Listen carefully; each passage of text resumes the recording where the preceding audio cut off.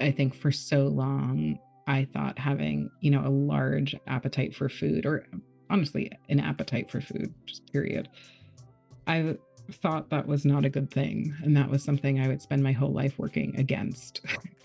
I thought I was going to spend a lifetime trying to diminish my appetite. And then when I kind of zoomed out and I thought about that, I thought, wow, that's so fucking sad. And I guess my relationship to my appetite, or my appetites now, is one of just tremendous curiosity. I feel like I've spent so long trying to pretend I don't want things that now I am just so curious about, like, what do I want? And then finding moments when I want a lot of something or a lot of things. Like when I have like a large appetite, I am just trying to go towards that with open arms. Hey, welcome to Can I Have Another Snack podcast, where I'm asking my guests who or what they are nourishing right now and who or what is nourishing them. I'm Laura Thomas, an anti-diet registered nutritionist and author of the Can I Have Another Snack newsletter. Today, I'm super pumped to be speaking with New York Times best-selling cookbook author Julia Turshen. As well as writing cookbooks, Julia is the author of the Keep Calm and Cook On Substack and hosts the Keep Calm and Cook On podcast, both of which I highly recommend. She also hosts these awesome Sunday cook-along classes where you can make recipes in real time with her from the comfort of your own kitchen. So check them out if you're looking for some kitchen and recipe inspo. Julia lives in the Hudson Valley in New York State with her spouse Grace and their pets. So as you'll hear, Julia's career started off much more deeply rooted into wellness and diet culture, which was a reflection of her own difficult relationship with food. We talk about how she got from there to where she is now, which is a badass anti-diet advocate who is vocal about anti-fat bias in the food industry. And we have this really wonderful, delicious conversation about how healing it can be to reclaim appetites, both in terms of food and in a more generative and expansive sense. Julia talks about why this has been such a powerful tool as she divests from diet culture and shares how she deals with those funky body image days. So, this may be my favorite conversation of the series so far. It just feels really wholesome, and I know it's going to be one I keep coming back to and sending my clients to. So I really hope you love it too. And also check out Julia's work because she's really awesome. Before we get to the episode, I just wanted to give you a quick reminder that this is the last week where all the Can I Have Another Snack content will be free. So don't sweat, you'll still get a weekly pod and twice monthly essay from me if you're a free subscriber. But from the start of October, I'll be turning on the paid subscriber only features and sending out some posts to paid members only. So this is kind of a scary moment for me. It tells me whether or not this little newsletter and podcast has legs, if people are actually picking up what I'm putting down, and whether or not there's a future here. To those of you who have already signed up, thank you so much. It means more than you know. And if you followed my work for a little while now, you'll know that earlier this year I had to close my business. My entire career trajectory was uprooted, and I had to try and figure out my next moves while also trying to bring a sense of stability back to my family after an absurdly chaotic year. Actually, make that 2 years. Anyone who has ever read one of my Instagram captions will know that I have a lot to say. But aside from my books, writing has never been part of my job. Substack offers this really neat model where I can make writing my job without having to sell out to do sponsored content or exploit my child for likes. He would get a lot of likes, by the way. But I don't want to exploit my baby. And while I love my clinical work and I will always see clients, I want to make my work accessible to more people. I wanted to really give this my best shot, and that's what this month has been about. To see if there's an appetite for conversations about food, bodies, and anti-diet parenting. So if you're in this for the long haul with me, then let me know by becoming a paid subscriber. There are tons of benefits to becoming a paid subscriber over and above the free subscription option. You'll get exclusive commenting privileges and access to our weekly discussion threads on Thursdays called Snacky Bits. You'll also get a monthly downloadable resource like the snacks guide from earlier this month. You'll get access to a column called Dear Laura, where you can submit questions and have a non-diet nutritionist in your pocket. You'll get bonus essays and access to all of the archived posts. Plus, you'll get my unwavering affection. It costs £5 a month, or it's £50 for the year. You can also become a founding member if you're a Can I Have Another Snack Stan, where on top of everything I just mentioned, I'll also send you a signed copy of both of my books. I'm suggesting £100 for that tier, but you can name your price, kind of like a donation to help me get this work off the ground. And if you can't afford to support me financially, then you can help spread the word by forwarding your emails to friends who might be interested. Liking posts also helps a lot, and you can rate and review on Apple Podcasts. And if you need a comp subscription for any reason whatsoever, then email hello@laurathomasphd.co.uk with snacks in the subject line and we'll hook you up. You don't need to give an explanation of your situation. I trust that if your circumstances change, you'll do your bit to support my work. All right, team. Thank you so much for being here and for supporting my work. Now let's get to this juicy conversation with Julia Turshen. All right, Julia. I want to know, who or what are you nourishing right now? I love this question so much. I think, who or what am I nourishing? First thing to come to mind is just myself. I think I've been doing a lot of nourishing of myself, which feels really important.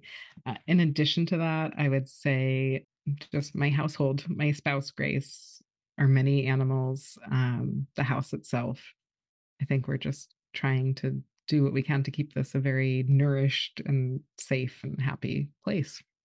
What does that mean to you, a nourished place? I've never thought of that in terms of like a physical place before. I mean, we were really lucky. I guess close to 8 years ago, we got to become homeowners, which is, a huge privilege. And something I think about a lot is that a house it's also like this living thing.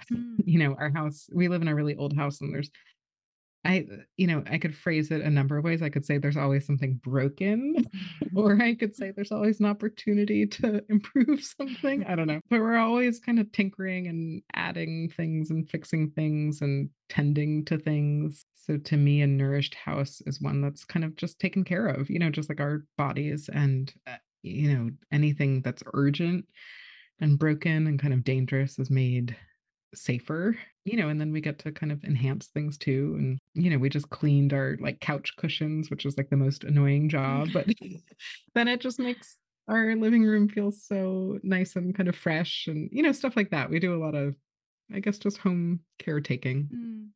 That was kind of the word that popped into my mind, was care, just tending and caring to your physical space. And I love the reframe of, rather than things being broken, which I think when you're a homeowner, that's kind of how you tend to view things, but flipping it and thinking about, okay, what needs sort of a bit more TLC maybe. Yeah. I think I have to think about it that way, or I'm very overwhelmed. So I'm just trying to manipulate myself, I guess. I don't know. I think you sort of, you alluded to this a little bit before when you said that you're nourishing yourself, and I'm not sure if you said you're working on yourself, but it was sort of something to that effect. And this was something that I was going to ask you about, which is, or I suppose just a preface, is that you are someone who was on my radar ages ago, like when I was deep in my wellness culture kind of days. And then you kind of, I think our paths kind of diverted a little bit. And now I feel like you are popping up everywhere in all my usual haunts, as it were. So I feel like, yeah, you're back on the radar, as it were. Does it feel weird to compare you with like a submarine or something? No, I'm happy to be a boat. That's great. Yeah. But I would be really interested to hear more about what that arc has been like for Sure. you from your perspective and like what's been going on behind the scenes. Yeah, so it sounds like the arc from kind of wellness culture to maybe more Mhm. like, I don't know, anti-diet kind of culture. That arc or path or whatever for me has been incredibly personal. And I've also in the last probably like year or two, something like that, I've made it a bit more, I guess, public slash professional, which those Mm. two things tend to blend a lot. And my work has always been very personal. And I've always, in my cookbooks and my writing about food, it's always been about, what I'm cooking and eating and making for people. And that used to be a lot of things rooted in diet culture, a lot of things rooted in what I've come to understand after many years of therapy was like a decades long eating disorder. And getting myself out of that, it's changed how, why, and what I cook Mhm. and how I think about it. So it's changed what I write and what I share and the kinds of conversations I have. And the more I've come to do this sort of healing work for myself, this kind of nourishing work for myself, like Mhm. truly nourishing, figuring out what it is I, you know, want. And I'm not just talking about like intuitive eating, like just in life in general, what makes me feel my best and, trying to do more of just those things and less of other things, including my work. We were just chatting very briefly before we started recording that I'm not working on any book projects right Mhm. now, which is all I've done for the last like 15 years or so. Mm. Taking myself a little bit further away from sort of like the publishing industry, like just being in touch with all these types of things and doing this sort of more, yeah, I guess maybe paying closer attention to what makes me feel good as opposed to what I think am supposed to be doing, what I should be Mm. doing, that Mhm. kind of stuff. Yeah, that arc, that path has been both, yeah, personal and now a little bit more, I guess, loud. So if Mm. I'm maybe reappearing on your radar, yeah, that's interesting for me to hear and to hear where I came up before. And, I think that speaks to probably your journey as well. Mhm. So, yeah, I mean, I could get more into it. I'm happy to, but I feel like I tend to go on slight tangents and I forget the actual question. So I mean, same. So this is gonna be it's we'll gonna keep be each other on board. yeah, yeah, there were so many like threads that I wanted to pull on in what you were saying there. And I think the first that struck me was this idea that you had, upon reflection, survived a 10-year long eating disorder. And to me, where my mind went immediately was just thinking about how pervasive and normalized diet culture is, Mhm. that an eating disorder can just slip under the radar like that. Yeah. Yeah, I mean, I have a few thoughts about that, and one is that I think people who aren't in, like, the smallest of bodies Mm. tend to not be diagnosed and tend to Mhm. not be given care and support. And, I don't it's tricky. I don't know. I don't have like a date on a calendar when I was like, "Oh, that's when I first developed an eating disorder." It was sort of a thousand paper cuts kind of Yeah. thing, I feel like. And, very much around just the household and culture I grew up in, which was not very different than most people's, at least like in the West. Mm. And I think that I feel like my sort of my issues and challenges and mental health issues like around food and around my weight. I mean, started really, really young. But because I was always in like a slightly like a little bit of a fat body, Mhm. I was just constantly told any effort I made to lose weight, to make my body smaller was a really good thing, and it was rewarded and it was Mm. validated, which went on for, yeah, more than 10 years. And like for, a huge portion of my life. And that is just really confusing to be struggling with something and then to get just a lot of validation, a lot of kind of like endorsement Mhm. for that struggle. That's a Mhm. very confusing thing. I think that's something a lot of people go through. And I've talked to a lot of fat friends who have really, really similar experiences, and people who are in bodies much larger than mine who deal Mhm. with a lot more stigma and a lot more hate, and who have had raging eating disorders and have never received any help Mm. and haven't known how to ask for it, where to ask for it, even how to talk about it. So I think that's kind of a big part of it for me. And yeah, I think the normalizing, the like socially accepting way a lot of eating disorders and just sort of disordered eating just is, it's just so pervasive. And I think especially among people who are, Mhm. socialized and conditioned as women, especially among I think like affluent white women, I think it's uncommon to not have that kind Mhm. of relationship to food. I feel like I've viewed that a lot. Not to say eating disorders. I mean, they're prevalent among people of all different races and backgrounds, and I think appear in different ways. But yeah, I think it's it's really fascinating to me how much people are struggling and how Mhm. little recognition there is Yeah. of that, and not even just the small amount of recognition, but also like the celebrating that happens around that. Yeah. So, back to your like first question, which is just such a lovely question, like in terms of who am I nourishing and the fact that my mind went to myself. Something I think a lot about now at this point in my life is like I don't receive that much outside validation about my body from Mm. anyone anymore Mhm. except really like my spouse. And I used to when I was actively trying to like make Mhm. myself smaller. I used to hear a lot of yeah, validation, but now it's a type of validation I can give myself and I was never able to before. Yeah. So to me that's a form of nourishment, to validate my Yeah. own body and to treat it kindly and to give it what it wants and needs. Yeah, what an amazing gift to be able to give yourself. And I want to come back to that in a second if I remember. Because as you were talking earlier just about I think what colloquially or maybe more academically gets called weight stigma, which is Mhm. certainly a term that I've used before, but the more I'm doing this work, the less comfortably it kind of sits with me just because of Sure. for all kinds of reasons we can get into another time. But I think what we're talking about really is this deeply entrenched anti-fat bias in eating disorder care. Mhm. And it made me think of Dad Burgard's quote about, we prescribe behaviors to higher weight folks or fat folks that we diagnose as disordered Yeah. in thin and lower, smaller. That's not, I'm paraphrasing, obviously.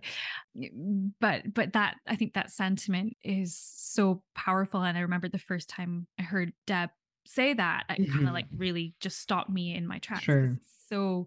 it's so true. And then, having worked in the eating disorder field and the number of clients that I've seen in bigger bodies and, you know, it they don't, they could be kind of normal sized bodies in Mhm. inverted commas and still be gaslit and undermined and not believed just constantly. And then that only intensifies as people's bodies get bigger. Yeah. Um, so all of that is to say, there's a lot that we need to do in that space to make sure that folks across the weight spectrum get the appropriate care that they Yeah. need. And then going back to I did remember going back to this idea of offering, being able to offer yourself care and sort of validation. How how did you get to that point? Because I Mm. think this is something that so many of us struggle with Sure. constantly. And that's not to say that, you feel like you're nailing it every single day, but I'm curious to hear, what does that look like for you? Yeah. No, I think that turning point question is so important. It's something I ask a lot of other people too, because that's been really helpful for me to to find my own turning point. It's so easy to kind of talk about the sort of like before or after that moment, but like, Mhm. yeah, what like informs that moment? And I wish I had a simple answer.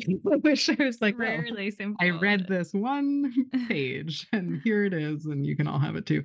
Yeah, again, it was just a large amount of small Mhm. things. Mhm. I would say the major ones are, first was meeting Grace, my spouse, who also has a history of an eating disorder. That's something we both brought to our relationship. Just Grace was more aware than I was. So I got to have the benefit of Uh, being in love with someone who had mm, been through something really hard that I was about to go through and didn't quite know. And so I had this built-in support that I'm just mm, incredibly grateful for. I also had Grace's boundaries because Grace entered into a relationship with someone who, me, who had a really, really just disgruntled relationship with my own body. And that was very challenging and triggering for Grace to be around. mm, So Grace set up boundaries around that. Grace asked me not to talk about whatever diet I was on, or asked me to kind of not talk about the excessive exercising I was doing. And, I won't go into like more details because I know that can bring up stuff for people, but Grace sure. set really firm boundaries in our Yeah. relationship. And those are really helpful for me because made me kind of pause, and I didn't feel judged in what I was doing, but I felt like, oh, if what I'm doing is potentially causing the person I love harm, Mm, I think it's worth pausing and being like, is it causing me harm? mm, So that was incredibly helpful. Another big thing that I would say informed this kind of turning point for me, this kind of, I don't know, what I can only think of as like a sort of like a paradigm shift, mm, is really doing the kind of education and learning to understand where all of this comes from, and to realize how not alone I am in any of this. I'm sure there's probably people who listen to your show. Like, I don't think we're just talking to each other, right? And there's probably a lot of people who understand what we're talking about. Like, I'll say this to all of us, like, we're just not mm, alone. This is so common. And it's mm, common because it's not personal. Like, this all comes from these huge systems. And so the more I learned mm, and continue to learn about things like racism and the roots of anti-fat bias being very racist roots, being rooted in things mm, like white supremacy, the more I understood these systems, and I've seen how diet culture and anti-fat biases comes from them. One, I get it more. Like, it just mm, makes sense, mm, where it used to feel kind of, I don't know, a bit more opaque. Now it just feels mm, incredibly clear to me. And with that clarity, I guess too, I don't know if I'm like numbering things, but yeah, with that clarity comes this feeling for me that feels very energizing, where mm, I don't feel so, not, I don't mean this to be such a bad pun, but I don't feel as weighed down by all of this. I feel like, oh, I didn't do anything wrong. Like, I yeah. have just grown up in a group of systems that are really harmful. Mm, So, kind of like, to use the house metaphor we were talking about earlier, like, I live in a house where a lot of things are broken, yes, but, like, there's a lot of opportunities to improve things, to make this a nicer house to live in, a safer house mm, to live in. mm, So looking at it that way, to me, feels, yeah, kinda galvanizing, like, yeah. and making it feel less personal also lets me take myself out of the center of it. Like, I feel like I got to a place with diet culture, with my own eating disorder, where I just felt like I was sick of thinking about myself all the time and Mm, talking about myself all the time. Like, I felt like I got to this incredibly self-centered place that was, I don't know, it's sort of boring for me. Like, I mm, find other people a lot more interesting, mm, or being in community with other people a lot more interesting. So, yeah. yeah, I would say those are the major things, was just my personal closest relationship, and having this kind of anchor of love and safety and support Mm, and understanding. And then the other big thing is sort of the opposite. It's like this understanding of huge systems that just aren't personal. Those two yeah. things really, really have helped me. And then some more tangible things are working on this in therapy, specifically with people who have training in, helping people with eating disorders, and Mhm, specifically with people who have mhm. kind of a weight neutral anti-diet approach to that, because that's not everyone who's trained in eating disorders, as I don't It's have to not, explain to and it you. can be so, so Yeah, harmful if yeah, they don't have if they're not using that lens. yeah. That's the kind of thing that, like, honestly, like, keeps me up at night, is thinking about how hard it is to ask for help, to realize you even need help. and then to go seek it and have that help turn out to be more harmful. And then, Mm. that can put you off of help in general. Like that just, it makes me so scared and Mm. sad. But yeah, seeking out people who have this approach, that's been amazing. And the other thing that's been hugely, hugely helpful, which I continue to this day, is just not doing this kind of healing work alone. I've been part of like group therapy, which has been amazing. I've also joined groups, including a hiking group that I like love so much, that it used to be called the plus size hikers of the Hudson Valley. The Hudson Valley is where I live. And now there's been a renaming. It's the Body Liberation Hiking Club, just to kind of include some more people. But being with a group of people, expanding just my friendship circle and being able to be in community with people who have had similar experiences, to not feel so alone in it, has been Mm. really powerful. And it's helped me develop like language to talk about the people who are in my life who don't have that background. Yeah. That's been amazing because I think diet culture isolates us. I think it's part of how it sinks its teeth in and how it kind of Mm. thrives. So I think combating it in community is I don't know, for me it works.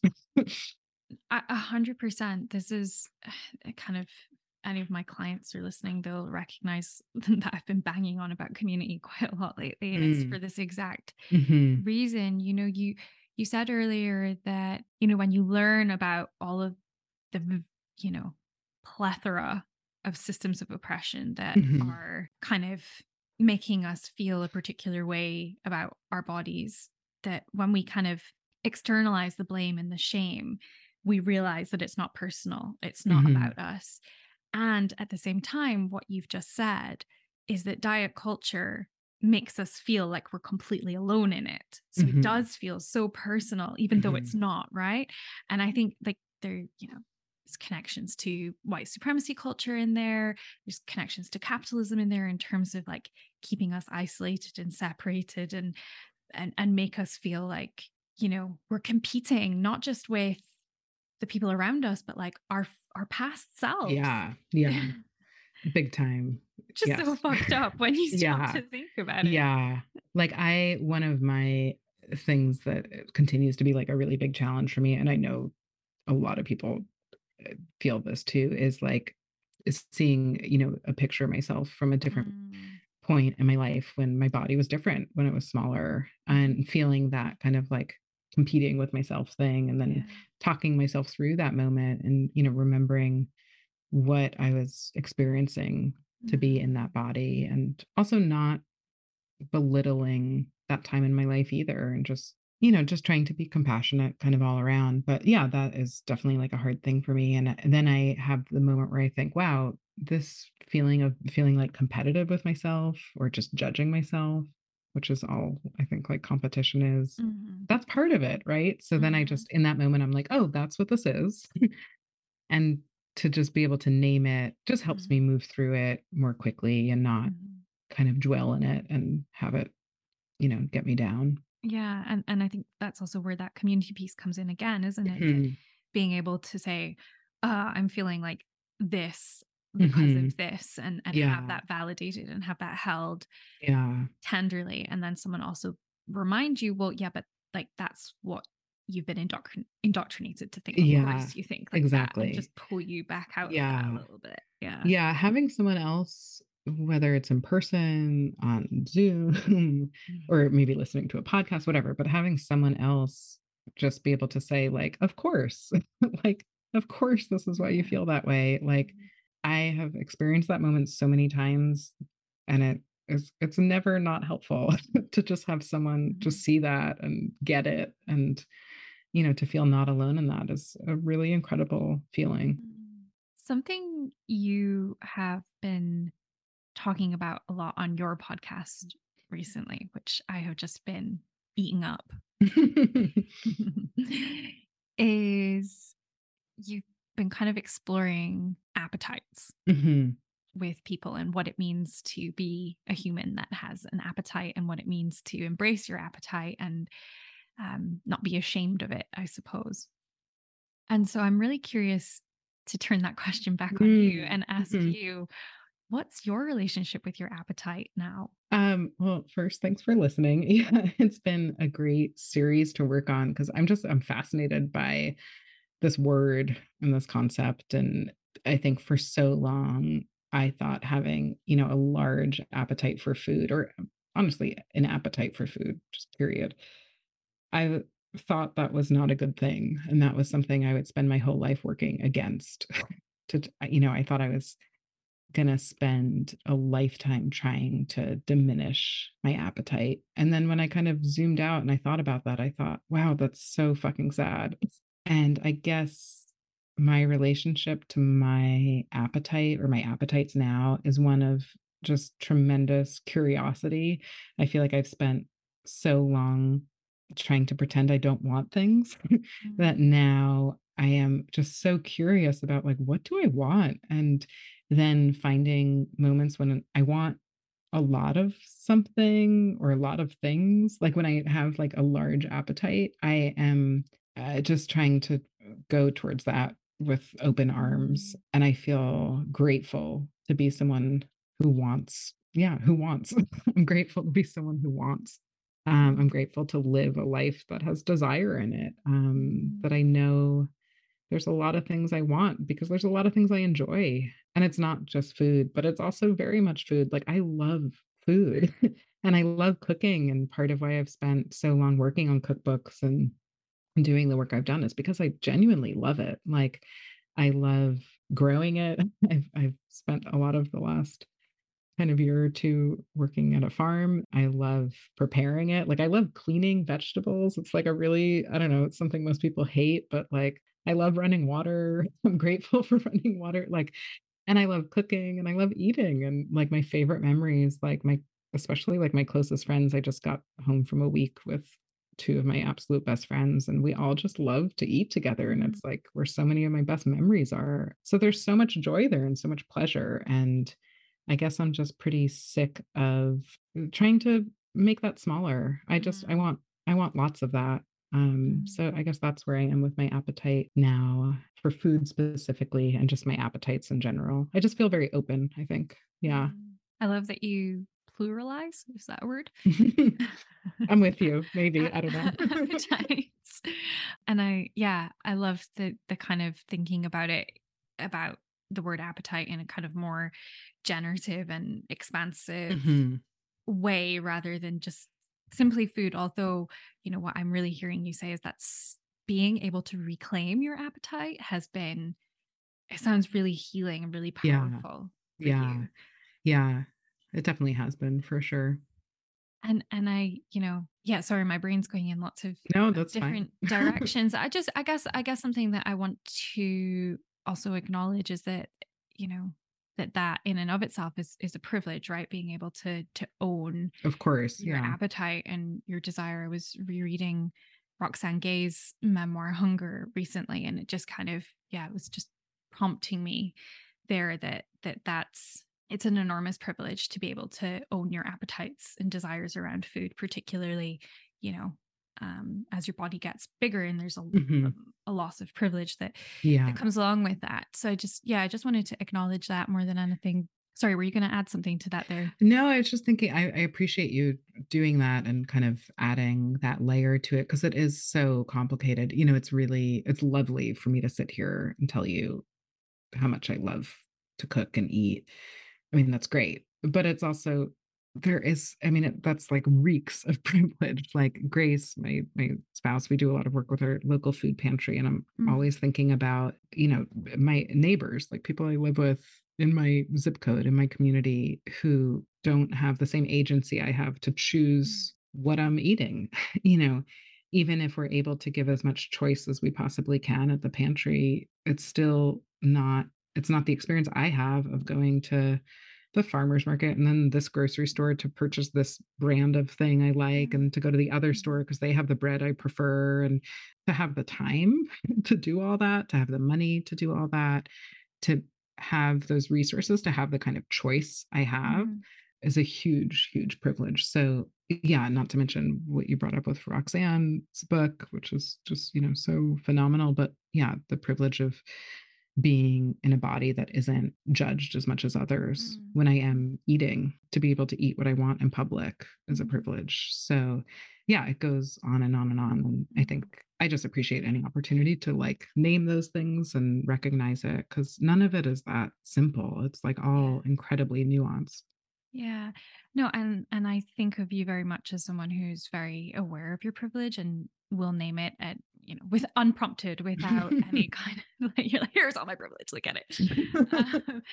Um, and at the same time, I invited you here to talk about you and your appetite, and there is something so powerful about being able to reclaim appetite and appetites. And I was wondering if you could, for anyone who's like, that's a bit abstract, when you talk about appetites, Mhm. are you able to just kind of share a little more what that looks like in your life Sure. outside of Yeah. food? Yeah. I mean, I guess I use the term appetite to mean anything, I guess, that I'm longing for or that I Mm. desire. And I think yeah, it's interesting to have this question turned on me. I think I it's, hate when that happens yeah. when you're doing an interview and you're like, what? Oh God, that's what it feels like. It's really interesting because I think there's things we need, right? Like we need food and clothing and shelter. We can have appetites for those things, but I Mm, guess I think about appetite as kind of, yeah, it can, I guess all needs have appetites maybe, but not all appetites are necessarily needs. I don't know, I might be making mm, this too complicated, but I yeah, I guess I think about appetite and the plural of appetite, multiple appetites, as being a way to describe the things I want, not just the things I need, is I guess a mm, simpler way of saying that. So for me, that includes things like I have a large appetite for rest. Like mm, I want a lot of rest. It's not something I've permitted much of in my life. And I have, at this point in my life, a large appetite for it. I want, I guess, a lot of connection. Like I have an mm. appetite for connection. Like I want time with my friends. I want time with my family. I want time with my spouse that, isn't just both of us like on our phones while we're watching Yeah. TV. um, I Also, want no shade if that's all yeah, no, I mean, it happens a you lot, it's can fine. muster up We at all the end need of to the zone day. out. Totally. I have a large appetite for nature. I Mm, feel my best when I'm outside. I have a big appetite for water, like being in water, mm, like pool, ocean, shower, what a puddle, I don't care. Like I love being in water. So I guess my appetites are when I'm in touch with them, to me that means I'm in touch with the things that make me feel just mm, really good. And mm. I guess overall, my appetite is I want to feel good. And the more I'm able to do that, the more time and energy I have to help provide that for other Yeah. people. I love that everything that you talked about there. I mean, again, with all the caveats around privilege, but everything you talked about there was non-material, right? That's true. Yeah. And as you know, I'm always kind of half thinking with like a clinician's hat on. Sure. I was just thinking about this idea that maybe some of those indulging, as it were, some of those other appetites may be more accessible for people as they are, reclaiming Hmm. appetites. Hmm.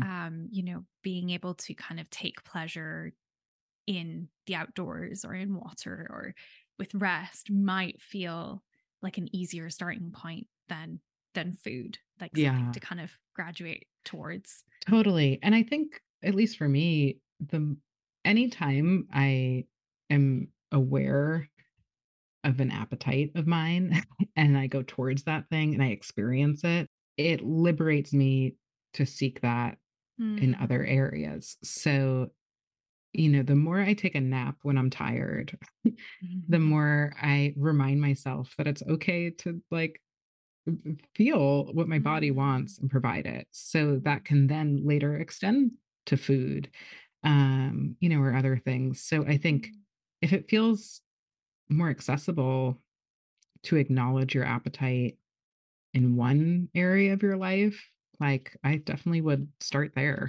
Mm. Like go through the door that feels easy to walk Mm, through. Food can be hard. It can, I mean, yeah. I definitely know that. So I think sometimes when it comes to recovery and healing, a thing I notice myself doing, which I'm sure is true for a lot of people, is you kind of get stuck in the same mindset Mm, that got you to the place where you need the healing and recovery. Like mm. sometimes I feel like I need to ace healing. Yes. Like I need to excel at Mhm, healing. I need mhm. to be the best at healing.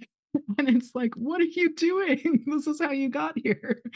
I totally get what you mean. I had this conversation with a client the other week who was like seeing, this is kind of a detour, but she was seeing a lot of kind of examples of intuitive eating that kind of had this like wellnessy tint kind of Mhm. to them, and she felt like she was failing at intuitive eating, and Mm. I felt kind of heretic. Felt like a heretic saying it at the time, but I was like, what if we just don't use the label intuitive eating? If that's not Mhm. helpful for you, then let's just completely ditch that. And Yeah, because otherwise, what we're doing is replicating that same all or nothing, black and white perfectionist thinking that made you so good at dieting in the first exactly. place. Yeah, exactly. I also I think about the word success all the time. Like, Mm, you said your client felt like they weren't succeeding at this, mm, and I'm constantly just evaluating how I'm defining that word mm. and what it means. And And what so is whether that? it's Sorry, I'm so curious to hear yeah, what, because, in my mind, I guess ostensibly you are a successful person. You've written loads of mm, best-selling cookbooks.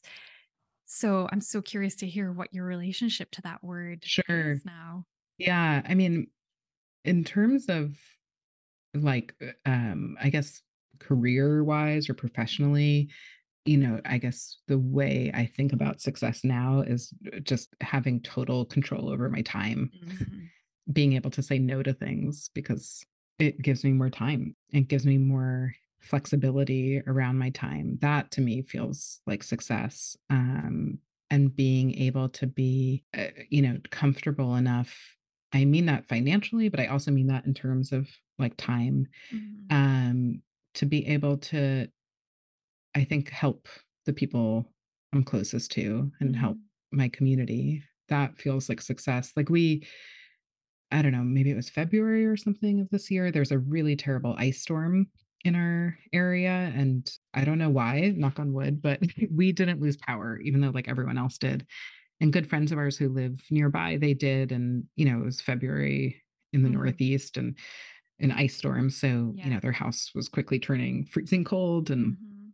I think their water didn't work, all that kind of stuff, and so they came over with their dog and their cat, and they stayed with us for a few days until their power came back, and we had such an easy time kind of welcoming them, kind of Mhm. wrapping our arms around them. We had plenty of food to share. We had a really good time. We, Mm. like, watched TV and we cooked and we were all safe and fine. And Grace said to me, it has really stayed with me. Grace was like, "This feels like success." Like, you Mm. know, getting your book on any particular list or getting a certain amount of money for an advance or that kind of stuff. Like, yeah, those are all markers that mean a lot of things to a lot of people. But getting to be able to like provide this safe space for our friends when there was a Mhm. really bad storm, like that felt successful.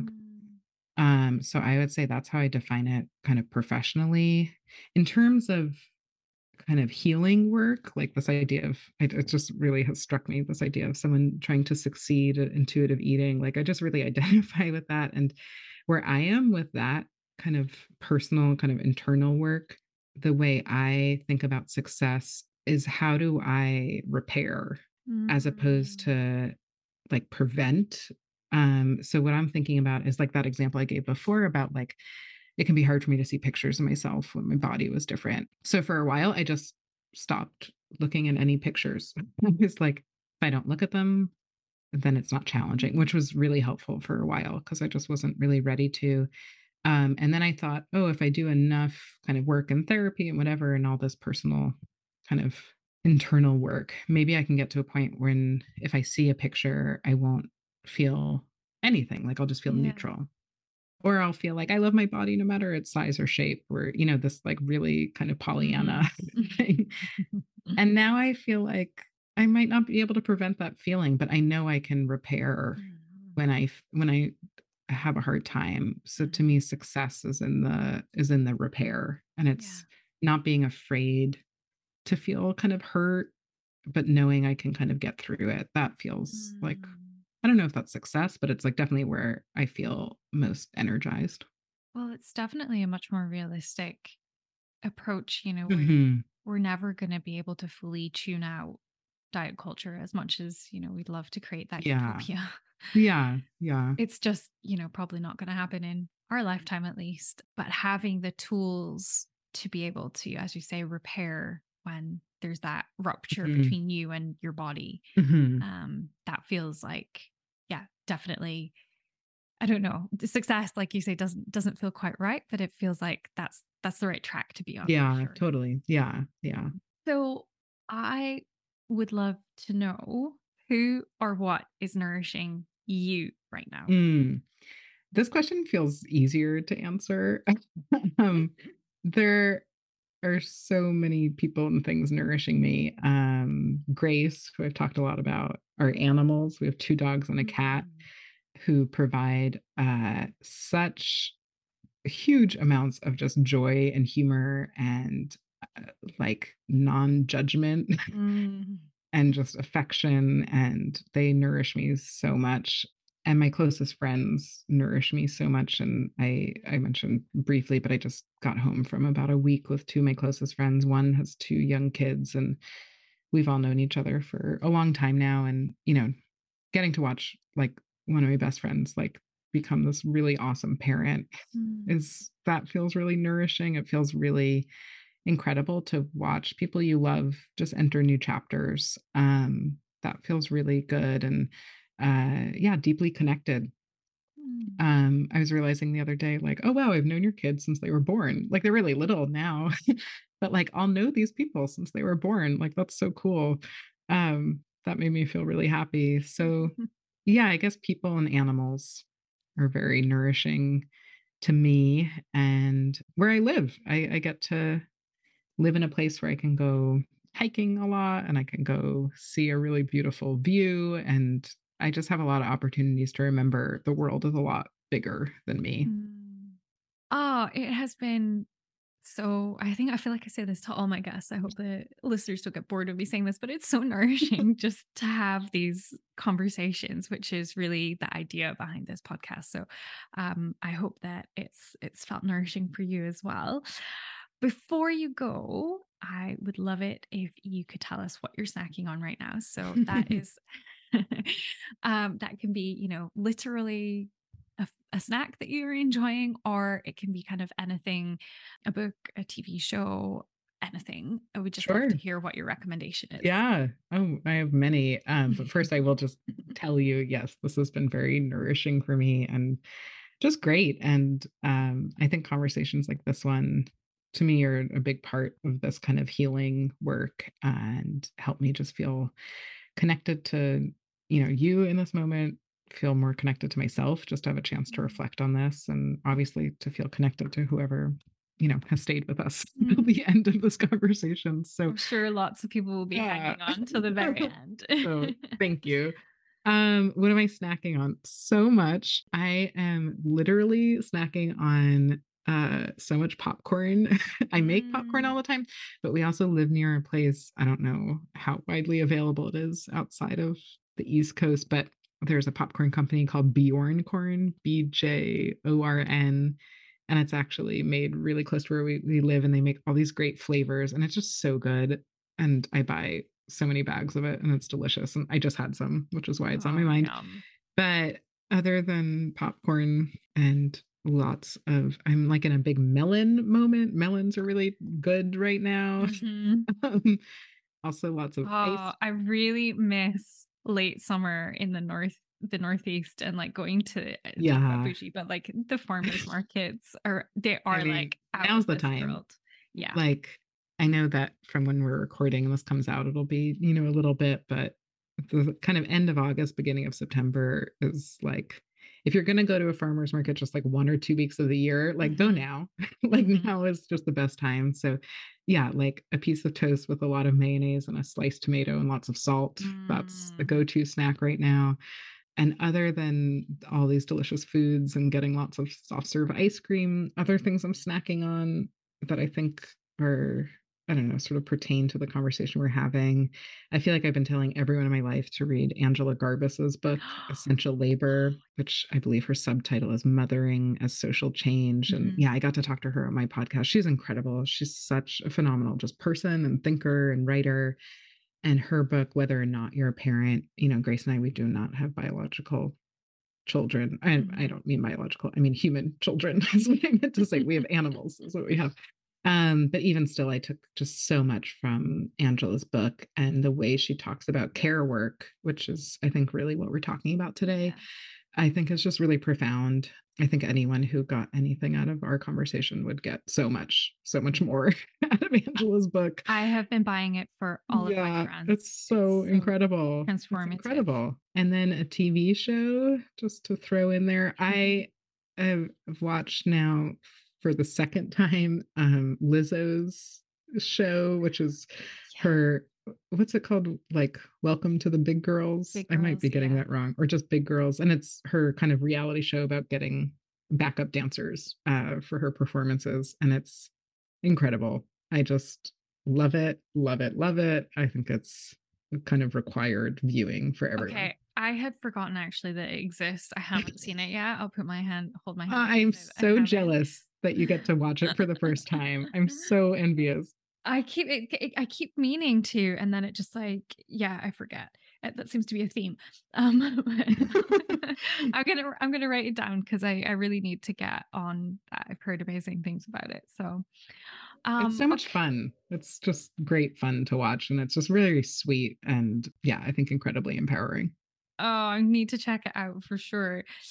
So my thing real quick, I feel like I'm probably really late to the game with this, and you might have read it, but it kind of, so it's called Crying in, I'm holding the book up for Julia to see, but it's called Crying in H Mart. It's by Michelle, I think Zoner is how you pronounce her last name. And this isn't a spoiler, but basically this young, I believe she's Korean American woman, her mother dies, and she's kind of exploring their tumultuous relationship through food and the meaning of food and what that means, what that meant for their relationship and what it means for her going forward. And I'm only a couple of chapters in, and it's just such a beautifully written book. It's kind of got a bit of everything in it. So but the bringing all the stories kind of revolve around food, which I really enjoy. And I love that about Angela's book as well. There was so much food. I think I found out on, was it your podcast? I think I found out that she used to be a food writer. And that makes sense. For a newspaper in Seattle. I was like, this makes sense. That tracks, totally. Right? It I tracks. recently, I don't know, maybe a month or two ago, I read Crying in H Mart, and I felt the same. I felt like everyone in my life had read it, and I was like, how come I haven't read this yet? So I just read it. Her writing is beautiful, and food is everywhere in that book, and I think she just reminds us how much it can kind of tether us to other people. So I love that was your snack. Well, I'll link to that in the show notes and some of the other bits and pieces like Angela's book that we mentioned. And I'll also link to your newsletter, which I have to just gush about for a second because I love it. And I just love the way that as I'm reading it, I feel like you're telling me what to do, but I don't mean that in like you're not doing it in a patronizing way, but it's in just this really like, here's how you can do this. And I just feel like you're right there kind of like holding our hands through it. I'm thrilled. It feels that way. That's great. Yeah. And it's so helpful because there's like all these like great, I feel like your cooking is about making things like just not easy in like a patronizing way, like trying to like water things down, but just like what's going to be accessible and tasty and delicious and just like make food like joyful. That's like, there is this like palpable joy that I get from your newsletter. So I will link to that. I think you've changed my mind about air fryers. Like, That's success. if I had enough counter space in my like tiny postage stamp sized apartment in London, then I would definitely be getting one of those, but I don't. So, Oh, um, all good.